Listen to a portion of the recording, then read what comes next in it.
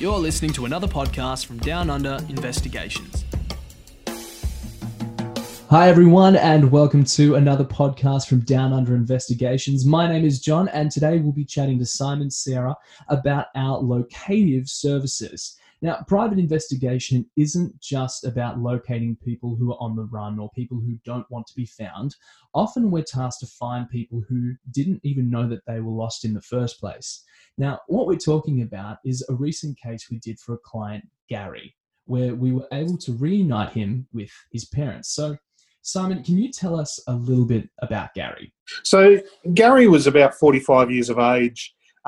He was adopted at birth. Parents, I don't know why. Maybe they didn't feel they could raise him, or I'm not sure of the exact circumstances as to why they decided to send him for adoption at birth. However, he was adopted by good new parents. They tried to raise him well. When we met with Gary, he seemed a very well-adjusted, good guy, like a nice guy. He'd been married, he had kids, teenage kids, and the one thing he said was he felt like there was still a gap in his life. There was something missing, and he felt like that gap was just that relationship that he never had with his natural parents. Even though he had great adoptive parents who looked after him, cared for him, there was just something missing. So for him, he wanted to find his natural parents. Very cool. So we were given information, and what did we do with that information once we'd received it? So Gary contacted us. He had very limited information, mind you. Not much at all to go on. Basically, place of birth. He knew his mother's name and a couple of other details, the whereabouts, the locations. Not much to really go on. However, we always feel confident that we can find somebody if no matter where they are or where they've gone to. So after extensive searches, first thing we were able to find was that his mother had passed away only 5 years earlier from cancer. Now, this was kind of sad for Gary when we did let him know this information. However, it's also a little bit of closure. We were able to give him a little bit more about her and her life that we could find out, what she did for a living and that sort of thing. We also then continued the process to find his father. The great thing was we did find his father. His father was found in a nursing home in country Victoria.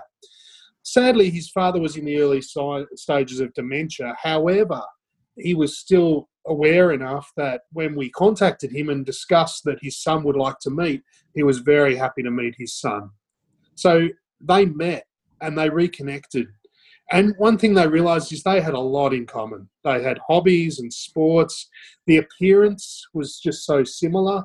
Mannerisms were so much the same. It was just such an amazing thing that even though he was adopted at birth, there were so many similarities between him and his natural father. Gary told us that he felt complete and that he felt satisfied, and he was just so happy that he'd gone about this process. That's basically what happened with Gary. Yeah, wow, that's amazing. Do you guys ever get nervous when you've found information like you did about Gary's mother and father, and when you have to talk to them about it? Absolutely. It's life-changing for the person we're looking for and the person that's been found. So what are the legalities around finding information about people? Provided there are no intervention orders in place, we have every right to make efforts to locate any person for a client, given the right reason. We'd encourage you to use a licensed PI, however, rather than do it yourself, as you can actually be charged with stalking. We will always ask a client why they want us to skip trace someone. Law requires that we need a valid and legitimate reason. Yeah, absolutely. Now, in society, a lot of people probably think that they can find people, whether it's online or on social media, but what would you as qualified private investigators say to that? Great, and have a go. But we have many more tools available and databases available to us that we can search and avenues to find someone. Therefore, our success rate is very high. Absolutely, yeah. Now, what advice would you have to someone considering locating someone, whether it be a family member or an old high school mate? Look, the first thing I'd say is consider why you want to locate someone. Consider the reasons, and then consider the repercussions of that. Consider how you're going to respond if you do contact, maybe it's an old family member or an old friend, and they reject you and they don't want you to make that close connection with them. How are you going to respond to that? How are you going to deal with that? Be prepared for every circumstance. Be prepared for any scenario. That's absolutely right. Whether it be for business or for your own peace of mind, locating someone could potentially change your life and their life. Locating others is a big part of what we do, which is why if you or anyone you know has a similar story or need to Gary, we want to help. For more information on how we can help, go to downunderinvestigations.com or call 1300 849 007.